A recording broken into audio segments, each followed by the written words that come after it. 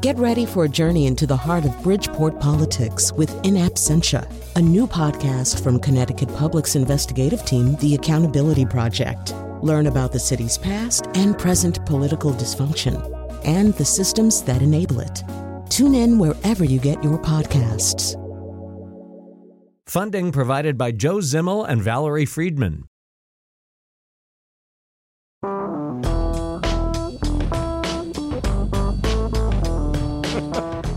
Good, they hear music. That's good. All right, so the music is a clue. No one has solved the mystery, but the music is a clue.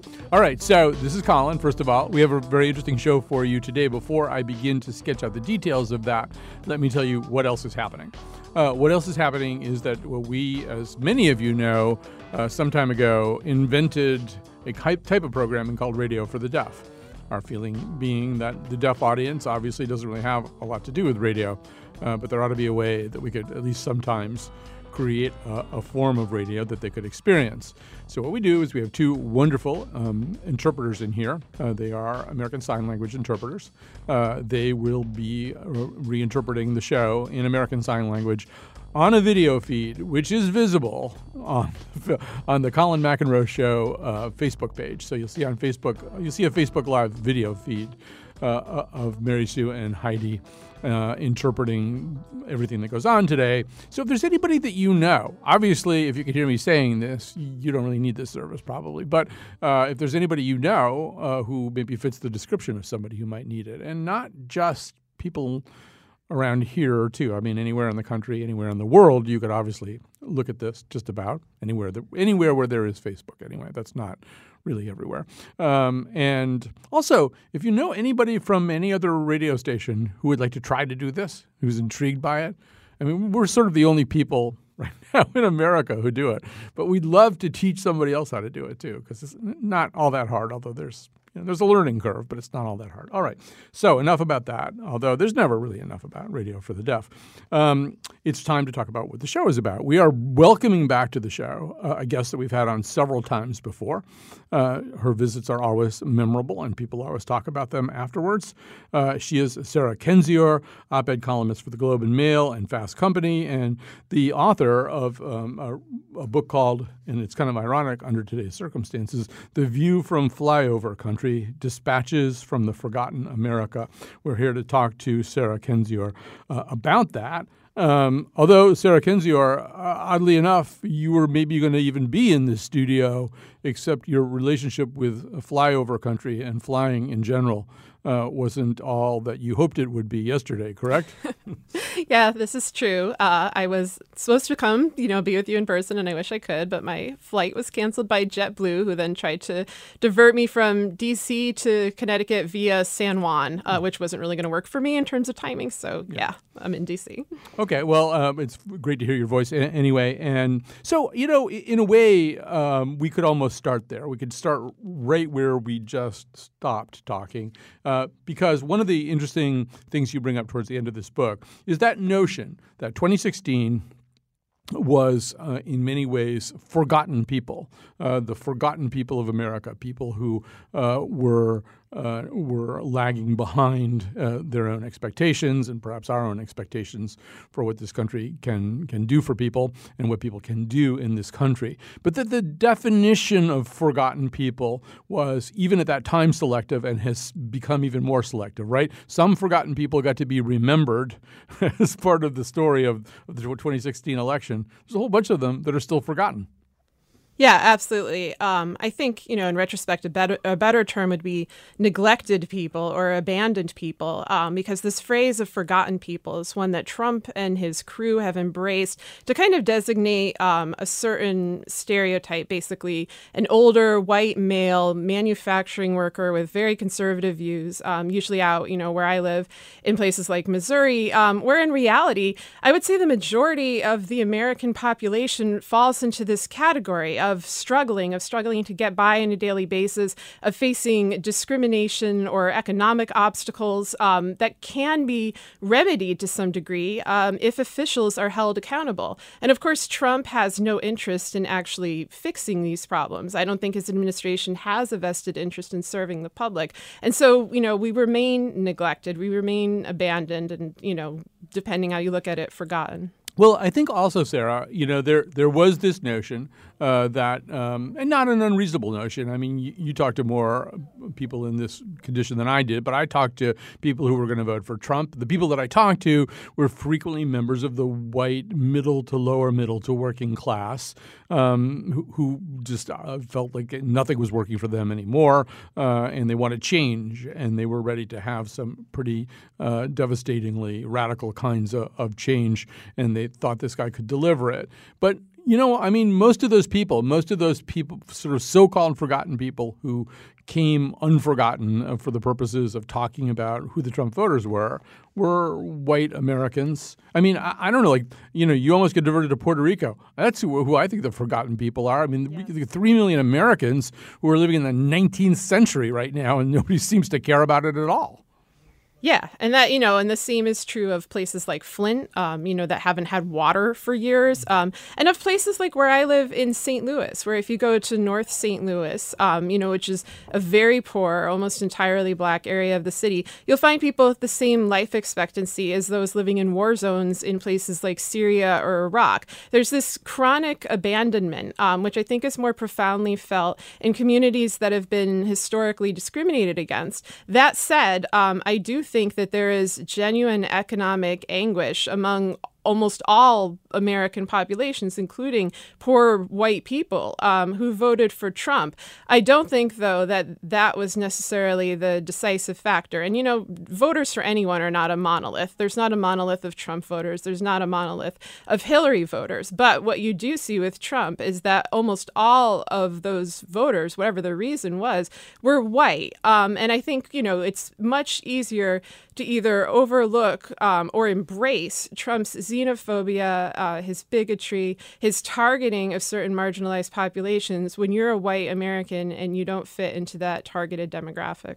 Right. Even just looking at some of the anecdotal reporting that writers like you do, and Dan Bowles has a thing in the Washington Post right now where you see people saying, because I think when there's a problem, people want to find a culprit or a causer of the problem. I was struck by one of Dan Bowles' people that he interviewed. He said something like, people get tired of self-editing, and Trump kind of gave them permission to talk about immigrants who were taking their jobs. I mean, immigrants taking our jobs is not a particularly real thing, but it probably is a driver of the kind of thing that you're talking about.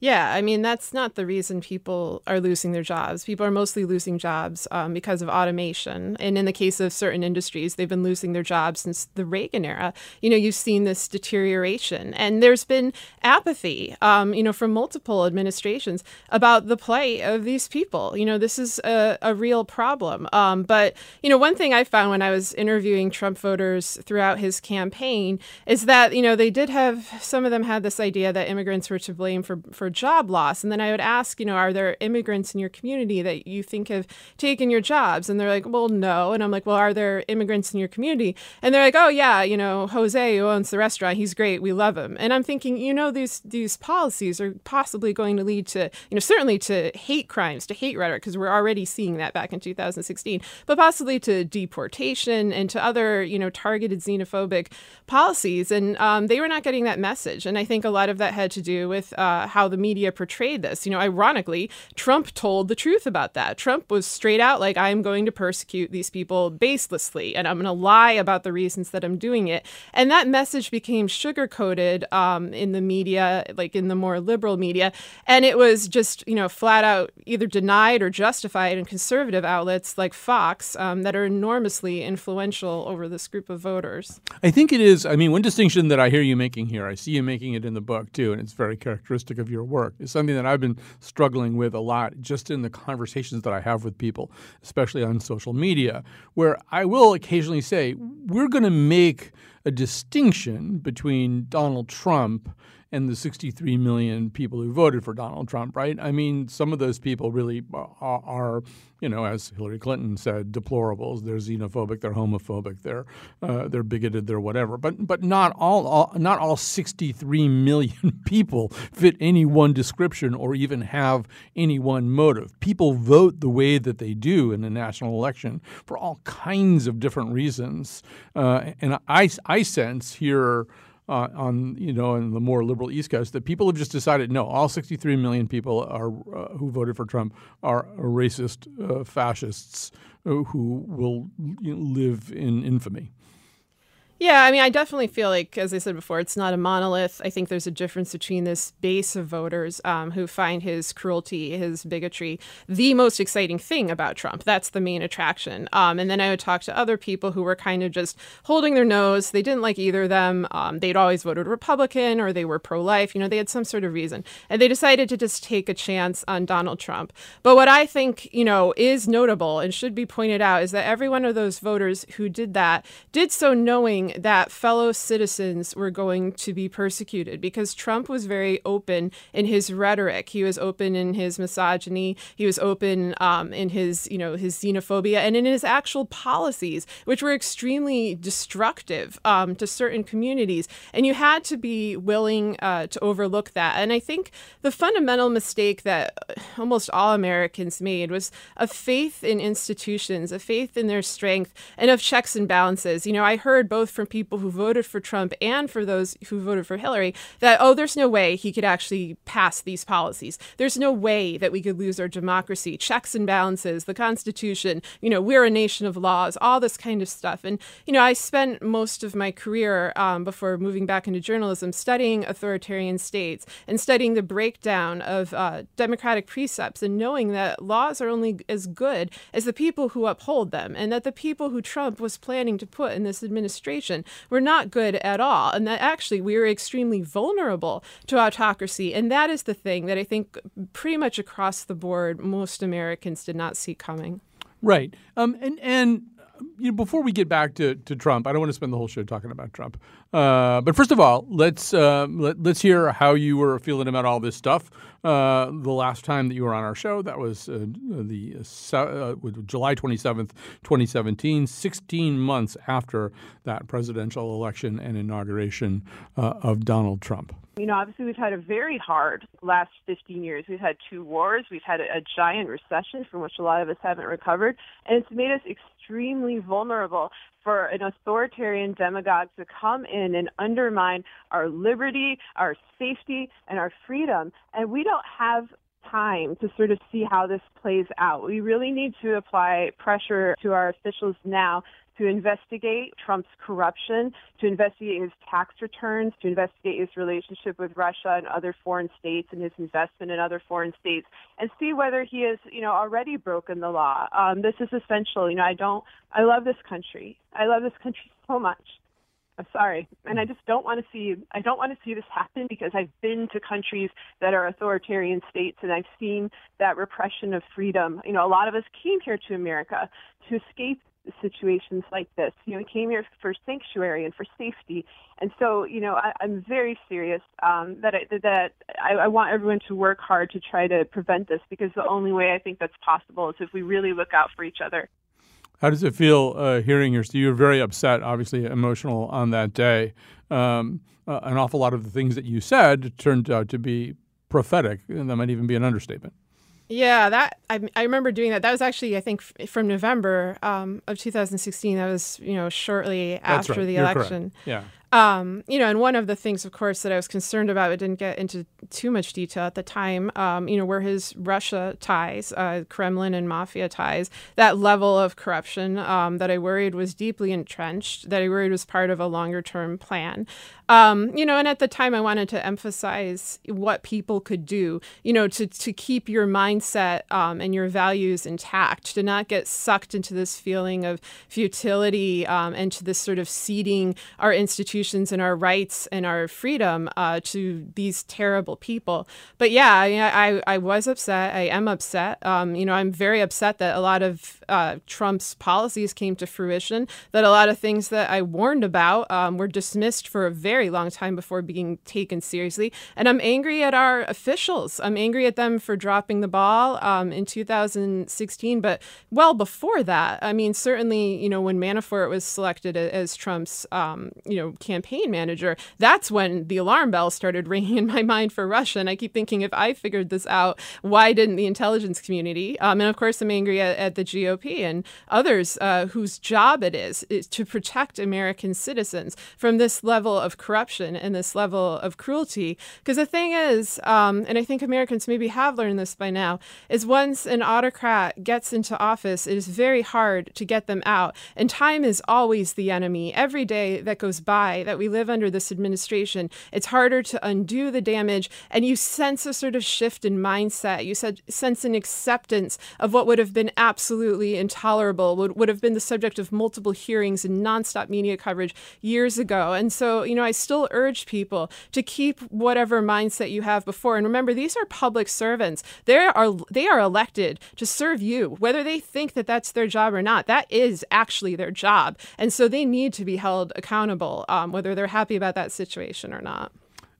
So, Sarah, I want to also talk about some other stuff we can circle back to some of this too. It's not going to go away. But there's other stuff that's in your book that kind of connects with some of the stuff that we are running into in the news today. And so this week, for example, Jeff Bezos announced that he was going to plan to plow his fortune into space travel.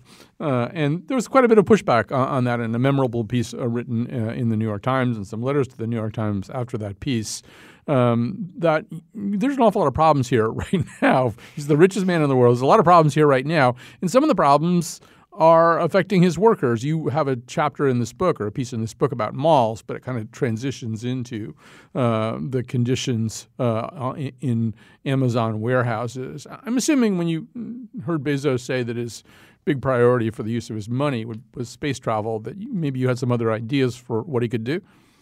Yeah, I don't think space travel should be our priority. It kind of alarms me that this is where all these billionaires are going. So I'm wondering what they, kind of think the fate of the Earth will be, whether they're just scouting out new territory. But yes, Jeff Bezos could eliminate poverty. And if he doesn't have ambitions that grand, he can certainly afford to pay all of his workers working in these warehouses a living wage and to provide them, with adequate benefits and a way to get by in life. In my book, The View from Flyover Country, I have that essay you mentioned about the erosion of malls, about the collapse of the retail industry. And that, of course, followed the collapse of downtowns, which happened so long ago that I have no actual memory of functional downtowns. I was born into the mall era. Now the malls are dying and they're replaced with online shopping like Amazon. And in each case, the conditions for workers get worse and worse. They were worse in malls than they were in downtown retail, and they're much worse in warehouses where people are overworked and underpaid and unseen. At least in other cases, people could see others play and they could see how hard they're working and kind of vouch for the fact that they needed better wages. But now we have this entrenched underclass that people like Bezos, who, could change it, seem utterly apathetic to. Right. And it has been noted since he said that and since the piece ran in the Times that, for example, I think 3 out of 10 Amazon warehouse workers in Arizona they're eligible for and get food stamps. And I think it's 1 in 10 in Ohio. But, I mean, if you're paying your workers in such a way that they're eligible for food stamps, you probably should be paying them more instead of planning to go out into space. Yeah, and it's been going on for a while. Walmart has the same issue. McDonald's has the same issue. I mean, and this is why you see people with more than one job. They're working both at Walmart and McDonald's, and they're still on food stamps, and they just, cannot get by. And that's a choice that corporations are making. It would be easy for them to raise those wages to the point where people can survive. It's not going to really hurt them. When you're in the realm of wealth of these CEOs and of these corporate officials, you're not not exactly going to suffer if you give up a little. And they do it because they can. They do it because they can get away with it. And it's extremely frustrating. I certainly don't see it as a problem that's going to be remedied under this particular administration. All right, we're going to take a break here.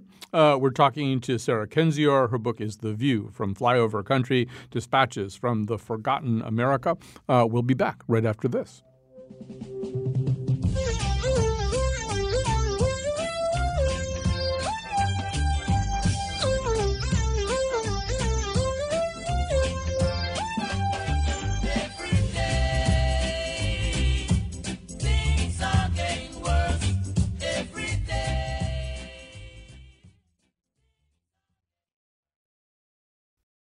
We're back. We're talking to Sarah Kendzior. She's been on our show on other occasions. Her new book, the book that we're talking about today, is The View, From Flyover Country, Dispatches from the Forgotten America.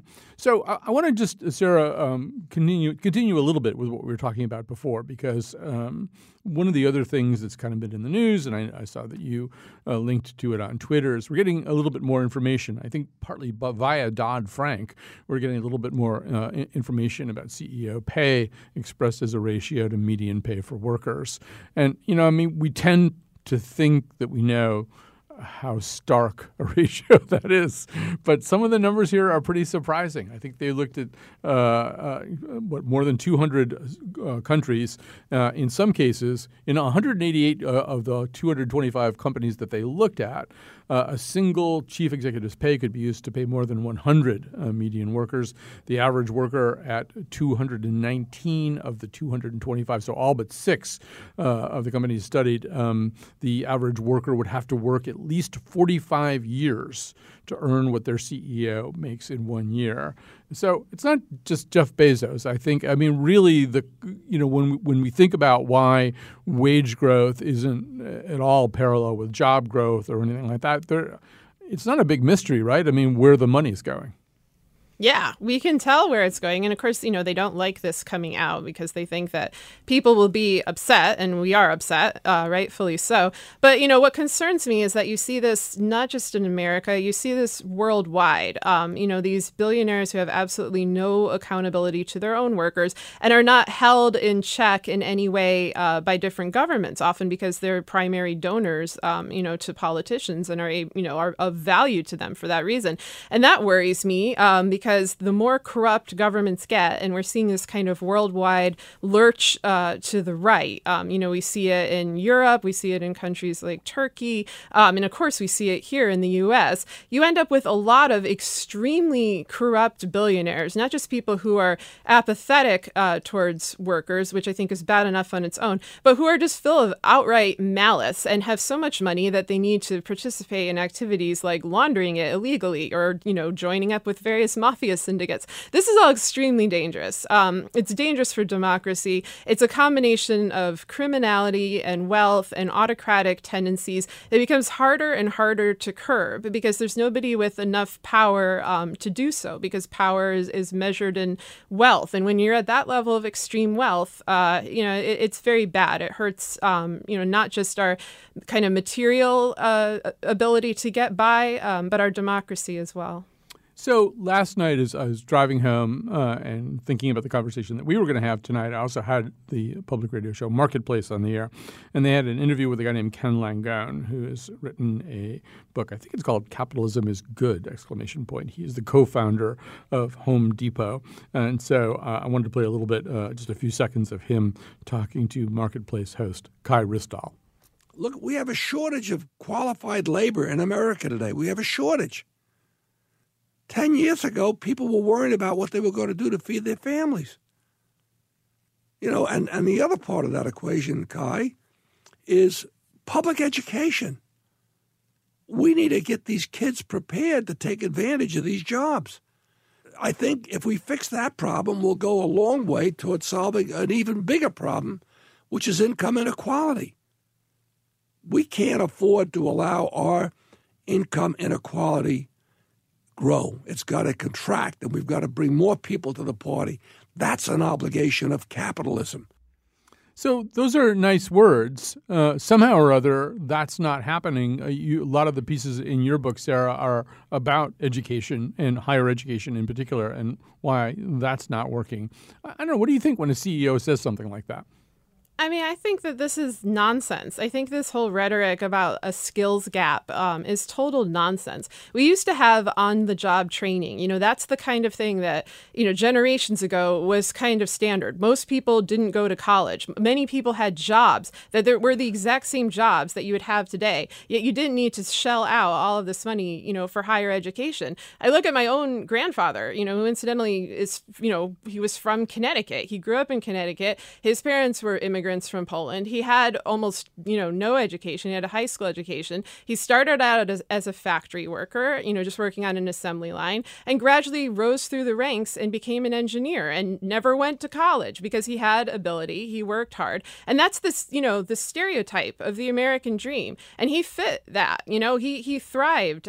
He led a good life. That life is completely unimaginable to most people of my generation, or even of people older than me, because they've put so much emphasis on these often meaningless credentials over ability, over talent, and having access to those kind of credentials that businesses now require before they give you a job means that you usually have access to inherited wealth. And that locks a lot of people out of the labor market. And that makes people desperate. It makes them settle for jobs like what we just talked about, jobs at, Amazon warehouses or at Walmart or at McDonald's, jobs that are so bad that you're living off of food stamps on the side.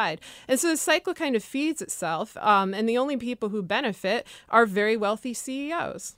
Right. So you talk a lot in this book about post-employment, and it's not a condition that is relegated to strictly or specifically or exclusively to the poor and uneducated. Right. There's a post-employment problem that bubbles all the way up through middle class and to people who think they found the ladder. We've always taught people that the ladder was higher education. If you could somehow or other get it together and get yourself to college and get a degree and maybe even a graduate degree, you were on your way up the ladder, and there wasn't too much that could stop you. And that, in a way that you document in some detail, seems to have broken. Oh, it's totally broken. You're seeing a lot of jobs that are, acquired through nepotism, through connections. You're seeing a conglomeration of industries in extremely expensive areas, areas like DC or New York or San Francisco. So even if you do have the education and the skills to take a job, for example, in the tech sector, do you have the money to work there? Do you have the money to work unpaid internships? They've put in all of these barriers that have made it really difficult so that even if you, quote unquote, play by the rules, you go to college, you shell out a lot of money, take out a lot of loans for that, take out loans for a master's degree or an advanced degree, you're still entering an extremely narrow job market. And that's been made much worse since 2008, where this expectation of unpaid labor started to become normal. It was a manufactured crisis. It was a way for businesses to say, oh, we don't have the money to pay you at this time because the economy is so bad. And then they just kept those practices in play as a way to just retain the most elite workers, people with enormous family wealth who don't need to get paid. It's a very small slice of the American population. And that doesn't mean that you're getting the best people. It means, you're often getting, fairly mediocre people because it's become a purchased meritocracy. And I think you really see that in action these days in our media and certainly in our government. I'd say somebody like Jared Kushner really kind of embodies all these trends. He goes and buys himself a Harvard degree. He's the son-in-law of the president. He doesn't seem to have any kind of, skills or abilities, yet he's in a position of immense power through nepotism. We kind of have that at a, microcosm level in companies all over America. Right. I mean, you begin one of your chapters, I think, with a UN internship that costs $22,000 to have. And they were having an auction for it. They were auctioning off an internship so that cost could rise and rise and rise. And, whoever won it had $22,000 cash on hand. That's more than somebody like working at McDonald's around the clock makes in a year. And so when you have that kind of dichotomy, when you have that kind of inequality and that split, it's an absolute disaster. You end up with very unqualified but wealthy people taking these positions. And you end up with a mass of qualified and extremely frustrated job seekers who are often locked in, temp jobs in terms of education as adjuncts, working as interns, even in areas like law, which used to be a career field that people would kind of go into because they thought, okay, this is safe, this is well paying, my degree will pay off. You've got people with like $100,000 in debt and very few opportunities. There's opportunity hoarding. And, this will get steadily worse, I think, unless these exploitative labor practices go away. And since, I originally wrote some of these essays, some fields have changed this. You do see in media more people paying their interns. But honestly, salaries are so low, wages are so low that it still locks out a substantial part of the population. One of the responses these days of the Trump administration has been basically to declare victory, right? Donald Trump was at the Boeing plant in St. Louis, where you're from, on March 14th. He said, we helped Wall Street, we helped Main Street, we helped everybody. He's talking about his tax cut and job reports, I think. I don't know. How do you respond to something like that? I mean, he's full of it. And, people in Missouri, even including people who voted for him, think he's full of it on this tax bill and also on this trade bill. Missouri's having a crisis right now because of soybeans, because of agricultural trade and what Trump is doing with China. He's making all sorts of deals all over the world that are designed to benefit him and his family members, occasionally his little group of cronies, and have nothing to do with the American people. And, one thing that always interested me about the Trump administration and who he selected for it is that he has people in it that specifically, targeted and hurt Missouri. He had Carl Icahn as a financial advisor, the guy who wiped out TWA. And so he's never had the interest of the Midwest at heart. He's never had interest in the Midwest, period. The only time he bothered in his very wealthy and privileged life to invest at all in our region was to, go to Gary, Indiana and basically, bankrupt it like he did with Atlantic City. He's never been good for anybody. He's good for bad business, and that's what he's brought to his own voter base. When you say his wealthy and privileged life, I had sort of a different aperçu that your book triggered. I was reading your book and just thinking about some other stuff. This isn't something that you say in the book. It's just something I started to think. I started to realize that there's a way in which – so Fran Lebowitz once said that Donald Trump is a poor person's idea of a rich person, which is kind of funny and sort of true. But I think the truer thing is that when people see Donald Trump, and I think, average Americans who may have supported Donald Trump see Donald Trump, there may be some of them who can kind of sniff out the reality. People aren't that stupid. They can probably sniff out the reality that he's not wealthy the way, say, Warren Buffett is wealthy. He's wealthy in a way that involves a lot of leveraging, a lot of very, very complicated deals that are heavily reliant on debt. To whatever degree they look at him and they realize that some of his wealth and some of his strutting about his wealth is a house of cards that could fall apart if you poked it too hard, and that he's cash poor enough to continue to need to get paid by all kinds of foreign interests, even now when he's the president of the United States. They may sort of identify with that. I mean, he's them writ large. The average American is struggling with a ton of debt. The average American feels as though one really bad, stiff economic wind could blow him or her over. That if they feel at all like they're maintaining at all, they also feel imperiled. And I find myself wondering as I read your book, maybe that's something they identified in him too. That yes, he's wealthy and privileged, but he's not Bill Gates, he's not Warren Buffett. He's this kind of guy who's constantly putting together, leveraged deals to create at least temporary appearances of wealth. I'm not sure people really registered with people, in part because the media didn't delve too deep into all of his bankruptcies and the disasters of his financial past. Like, I ran into a lot of people who voted for Trump who knew him primarily from The Apprentice, which was an image whitewash. It was where he was presented as this, incredible businessman, this great tycoon of New York City. And most Trump voters I met thought, oh, it's good to have somebody who understands business and is so successful in business and power. And I think people, that live near New York City and kind of remember the tabloid era of Donald Trump of the late 80s, early 90s, where his failures were on the front page of every newspaper, they really knew that backstory, and they knew that he was kind of full of it. I'm not sure that younger people or people that kind of grew up with him, being on The Apprentice knew that. I think maybe Trump's own rhetoric, though, might have been influenced by the fact that he is such a terrible businessman, that he did, lurk close to disaster or go through disasters in his industries so many times that, he sort of knows what it's like to lose everything. But, we got to be real. Like, this is a guy who started out, was born immensely wealthy, was given $1 million by his father to continue the family business. That's not an experience that the vast majority of Americans can relate to at all. He was born into incredible prosperity and stability. And if he hadn't screwed it up himself, in part by getting into bed with all these gangsters, then he would have had probably, more money than he does now. So he made terrible choices. And I'm not sure that those choices are all that relatable to the average American, because most of us aren't, rocking with a Kremlin mob syndicate or, bailing out our towers abroad. These are not the problems. This is not the plight of the everyman. But maybe I do think, though, that Trump has an ear for insecurity, for pain, for vulnerability. He doesn't care about stopping it. He doesn't care about helping people, but he certainly knows how to exploit it. And that might have come out of his own biographical experience. Right. I was sort of thinking that if they were reading him that way, if they weren't reading him that way based on information, kind of just sniffing that out in all of his bluster, that maybe he's a little bit more like the guy down the street who's barely got it strung together, but he's got this really great boat that he's always talking about. All right, we're going to grab another quick break here. When we come back, we'll have the final segment of our conversation with Sarah Kendzior. That's crossing the lines.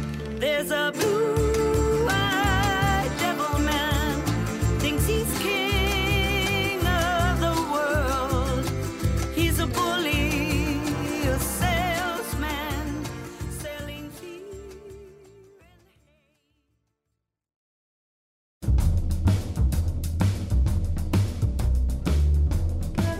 2 years after the election, and we're still divided. But now it's by Yanni and Laurel. Today's show is produced by Betsy Kaplan, with help from me, Kyone Wolf, and Amanda Fish. The part of Bill Curry was played by Meghan Markle. On tomorrow's show, The Nose tackles the Karate Kid reboot. And now, back to Colin. Right now, we're talking to Sarah Kendzior. Her new book is The View from Flyover Country, Dispatches from the Forgotten America.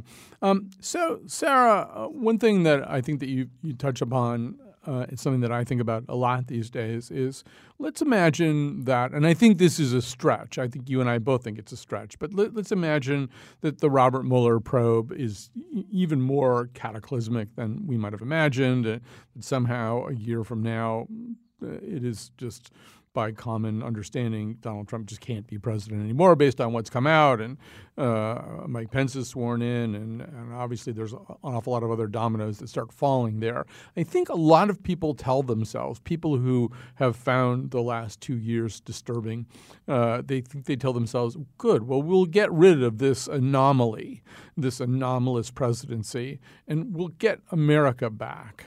I'll just let you react to that. Yeah, I mean, I think that's mistaken in two ways.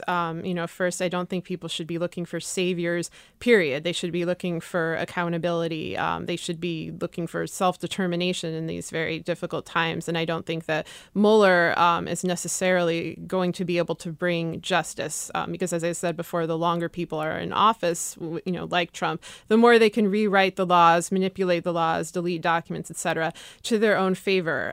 The other thing, though, is that, there's all this talk about we need to get back to normal. And what people forget is that normal wasn't good for a large part of America. Normal was never good for certain groups of Americans. This is a country that legally had genocide of Native Americans, slavery, Jim Crow, internment camps. These are all autocratic policies that were lawfully enacted. And so that's why, the law is a precarious thing. As I said before, it's only as good as people upholding it. And then, if if you look at the last 15 years or so, the results of 2 wars, of the recession, of this extreme economic inequality, you have a country of people who've been suffering. And Trump was able to tap into that suffering very effectively and exploit it for personal gain. But I think what we really need to strive for is to eliminate that suffering. We need to strive for something better and new, and not just try to get back, to 2014 or 2013,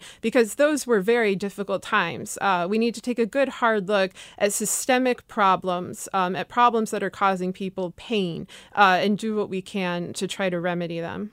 This week, his former Secretary of State, Rex Tillerson, gave his first speech. He's probably not going to give very many speeches, but he gave it at the Virginia Military Institute, where I think he'd promised well in advance of the latest developments in his life to give a speech. And he pretty clearly was talking about Donald Trump, talking about ways in which our government now is ethically compromised, ways in which corruption now endangers our freedoms. I already know what you think of that, but I'll let you respond. Yeah, I'd like to know where that Rex Tillerson was back when he was appointed, back when he was in office, back when he was gutting the State Department. Rex Tillerson, who received the Order of Friendship Medal from Putin, who had a lot to gain from this relationship that Trump has had with Russia, and the elimination of sanctions, which is beneficial to Exxon, etc. Tillerson, in my mind, is as corrupt as the rest. And maybe now that he sees the full consequences of this, maybe now that he sees his children, his grandchildren are going to have to live with the consequences of an extremely corrupt and cruel administration. Maybe he's having regrets, but the time to speak out was when he held power, not now. And, do I hope that others take Tillerson's lead in, condemning Trump? Yes, but I hope that they're the people who are actually in office and can actually do something about this. I guess better late than never, but, people who have the opportunity to make a positive change need to be brave, need to not think about these short-term careerist goals, need to not take anything for granted. They need to speak out, because this is a time that, it's a perilous time for American democracy. As we near the midterms, we're really at a tipping point. And if you have something to reveal or something you'd like to condemn, then now is the time to speak. But the outspeakers, for the most part, at least around him, are gone. I was just listening to an interview with Evan Osnos from The New Yorker, who was making this point that really one of the scary things is that if the first 2 years of the Trump administration were alarming to you, or worse than alarming to you, consider the fact that all of the people, except possibly John Kelly, if you want to give him that rule, all of the people who ever attempted to exercise any restraint over him have been cleaned out and replaced with John Bolton's. Yeah, go ahead. It's gotten steadily worse. I guess we got rid of Bannon, we got rid of Gorka. There's, a few kind of raging lunatics that have left the scene. But yeah, we have Bolton, who's incredibly dangerous. I actually think Kelly is quite dangerous. I think he's a bigot. I think maybe Mattis is the only one who was qualified for his position. And, I do disagree with him, but he seems, lucid and loyal to the country.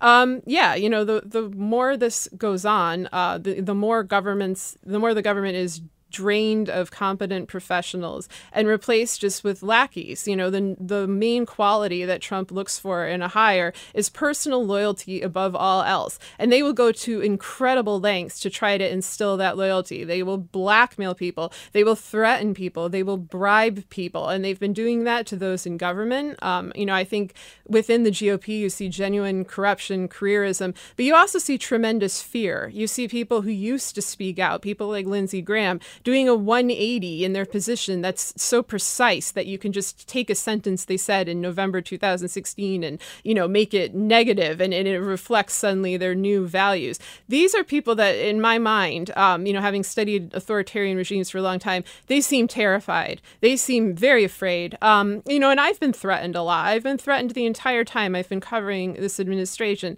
And of course, it's a very frightening thing. Of course, you worry for yourself and you worry for your family. But, you still have an obligation if you have a platform. And certainly if you're in a position of power, you need to to do your job. And the job of an official is to be accountable to the American public, is to stand up for citizens who are being persecuted and harmed, not to aid in that persecution. And that's unfortunately a message that seems to have been lost on members of this administration. One of the chapters of your book is called In Defense of Complaining. You suggest that even President Obama started to market this idea that people should stop complaining. The on-ramps have now all been built. And just, it's up to you to make the most of these opportunities. I hear what you're doing right now, and I think, well, this is the kind of good complaining you're talking about, right?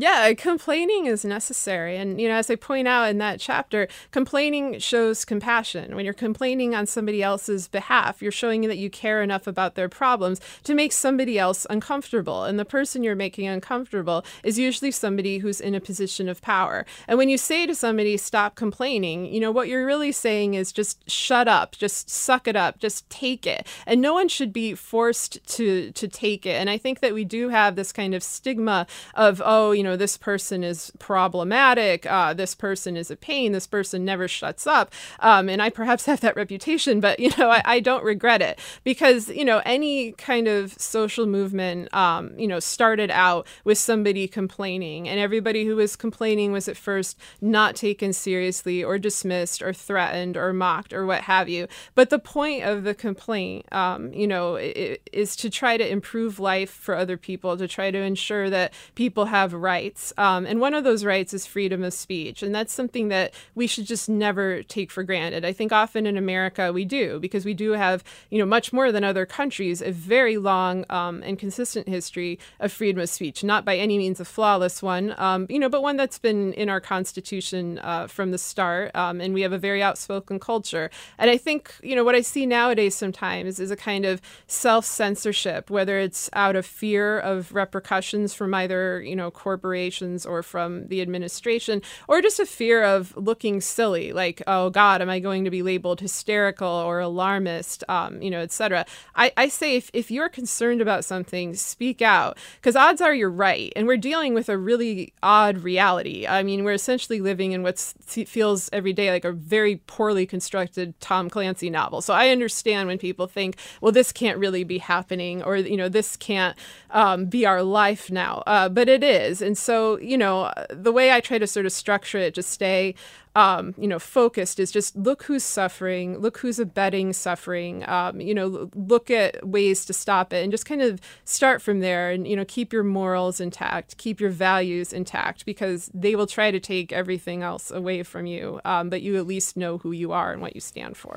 Sarah Kendzior, first of all, before we run out of time, let me mention the book again, The View from Flyover Country, Dispatches from the Forgotten America. Well, we're heading into a midterm election in 2018. I don't really like calling it a midterm election. I mean, here in Connecticut, we're electing a governor, we're electing U.S. senator, we're electing Congress members in our legislature. And I don't know, it doesn't feel like a midterm election to me. It feels like an election. But anyway, we're heading into this. And then assuming that our Constitution remains intact, we'll have an election in 2020. I mean, what do you do? I don't know if you traffic in political predictions, but what do you think about when you think about 2020? I mean, for 2020, I basically don't want to make a prediction until I see how the elections go in 2018 and whether they're free and fair. Because we've already had severe problems with our elections, especially since the partial repeal of the VRA in 2013 and all these new voter ID laws, which were meant to disenfranchise voters. And then, this was what I thought had happened, and it turned out it was what happened. In terms of Russian interference, they exploited that vulnerability. They exploited, domestic voter suppression by hacking voter databases or targeting certain voters through the internet. So you have this combination of a domestic, systematic problem and a foreign threat. So you're already starting out with that going into 2018. At the same time, I think we've seen, a Democratic wave. We've seen Democrats winning in all of these special elections in rather unlikely places like Alabama. And I see a lot of momentum on the ground in their favor because people are really fed up with this administration. What I do worry about, though, is, say the Democrats do win, say they even sweep, although I don't think that's likely. Will the GOP accept the results? I'm honestly worried about that. That's not something I've ever worried about in this country before. I'm worried if the Democrats win, they'll just not accept it, not concede. Roy Moore never conceded. Or they'll use the fact that there has been hacking and foreign interference to try to dismiss those results. They'll make up some sort of, farcical tale about, the Russians wanted to rig it for the Democrats, which of course makes no sense because the reason the Russians got involved in the election was because they were against democratic policies like the Magnitsky Act and sanctions. So if you hear that, it's a lot of BS. So just a forewarning. But yeah, the fact that I'm even discussing this, that I'm this worried about the integrity of our elections, should alarm you. And, I'll see what happens if 2018 turns out to be free and fair. If there's transparency and integrity to our electoral process, I'll feel more positive about the future and maybe able to make a prediction then. Right. You can go back and do that. But we already know from the 2016 campaign that Donald Trump, during that campaign, said that he was going to keep people in suspense. I think he put it about whether he would accept the results of that election if he didn't win it. So there's already a little bit of groundwork laid for the kind of thing that you're talking about. We have to stop here, though. It's been spellbinding, as usual. The View from Flyover Country by Sarah Kendzior. Thank you for coming back to our show. Oh, thank you. Anytime. It's a pleasure to talk to you.